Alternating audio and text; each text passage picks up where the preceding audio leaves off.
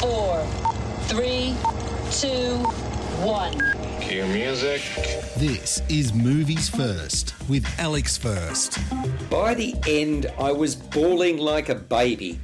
Cats, the Andrew Lloyd Webber musical, as a Tom Hooper directed and co-written with Lee Hall film, is a triumph of theatrics. Costuming, makeup, choreography, colour and emotion.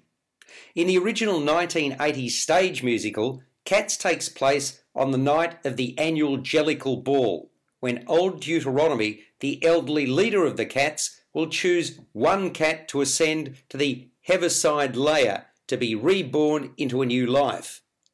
Cats competing to be chosen must perform a song about themselves for Old Deuteronomy. But the sinister outlaw McCavity, in his determination to be selected, tries to disrupt proceedings by making the cats that stand in his way magically disappear, leaving him as the only contender. When Old Deuteronomy still refuses to anoint McCavity as the chosen one, McCavity kidnaps Old Deuteronomy too. Just when all seems lost, magical Mr. Mistopheles uses his powers to secure Old Deuteronomy out of McCavity's clutches.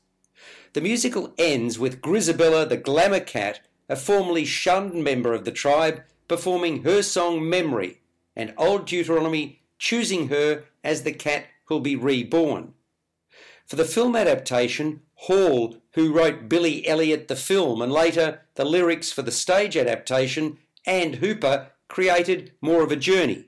Unlike the stage musical, which was set in the 1980s, Cats the movie is set in London in the 1930s, where author T.S. Eliot, upon whose book of whimsical poems Cats is based, was living and writing. The character of Victoria, who featured in the original stage musical and was a principal dancer in the show but not a prominent character, is in the film the conduit into the world of Cats. In other words, the filmmakers expanded her character to serve the narrative. As part of this enlargement, Hall and Hooper gave Victoria a narrative partner in the form of Mr. Mistopheles, a prominent figure in the stage show, whom they modified for the film.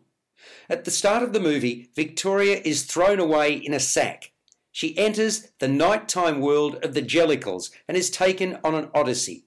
The neighbourhood cats take her in and teach her about their world, but she in turn teaches them. The music is breathtaking, and the actors assembled for the picture have done a magnificent job bringing to life the characteristics of felines: young and old, regal and proud, aloof and downtrodden. So many get the chance to shine with a series of stellar solos. Of course, all the show-stopping numbers are there, but even the lesser-known songs become putty in the hands and voices of these artistes. Dame Judi Dench shines as the wise old Deuteronomy. Who knew she could sing?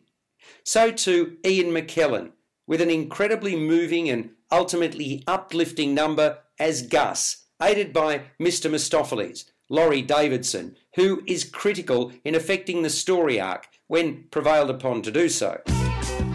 Movies First with Alex First. It's difficult to move past the performances of Jennifer Hudson as the once lauded Grizabella, what a voice, and Francesca Hayward, a principal ballerina at the Royal Ballet, as the sweet-voiced and good-natured Victoria.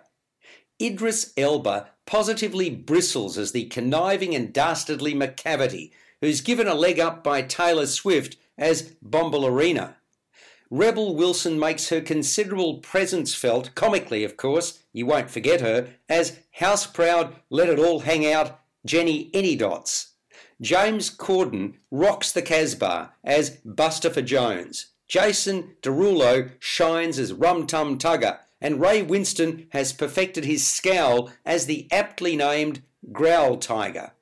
I can't speak highly enough of how impressive the costumes and makeup are. I'm talking Academy Award nomination type excellence in both categories. The longer the film ran for, the more involved and absorbed I became.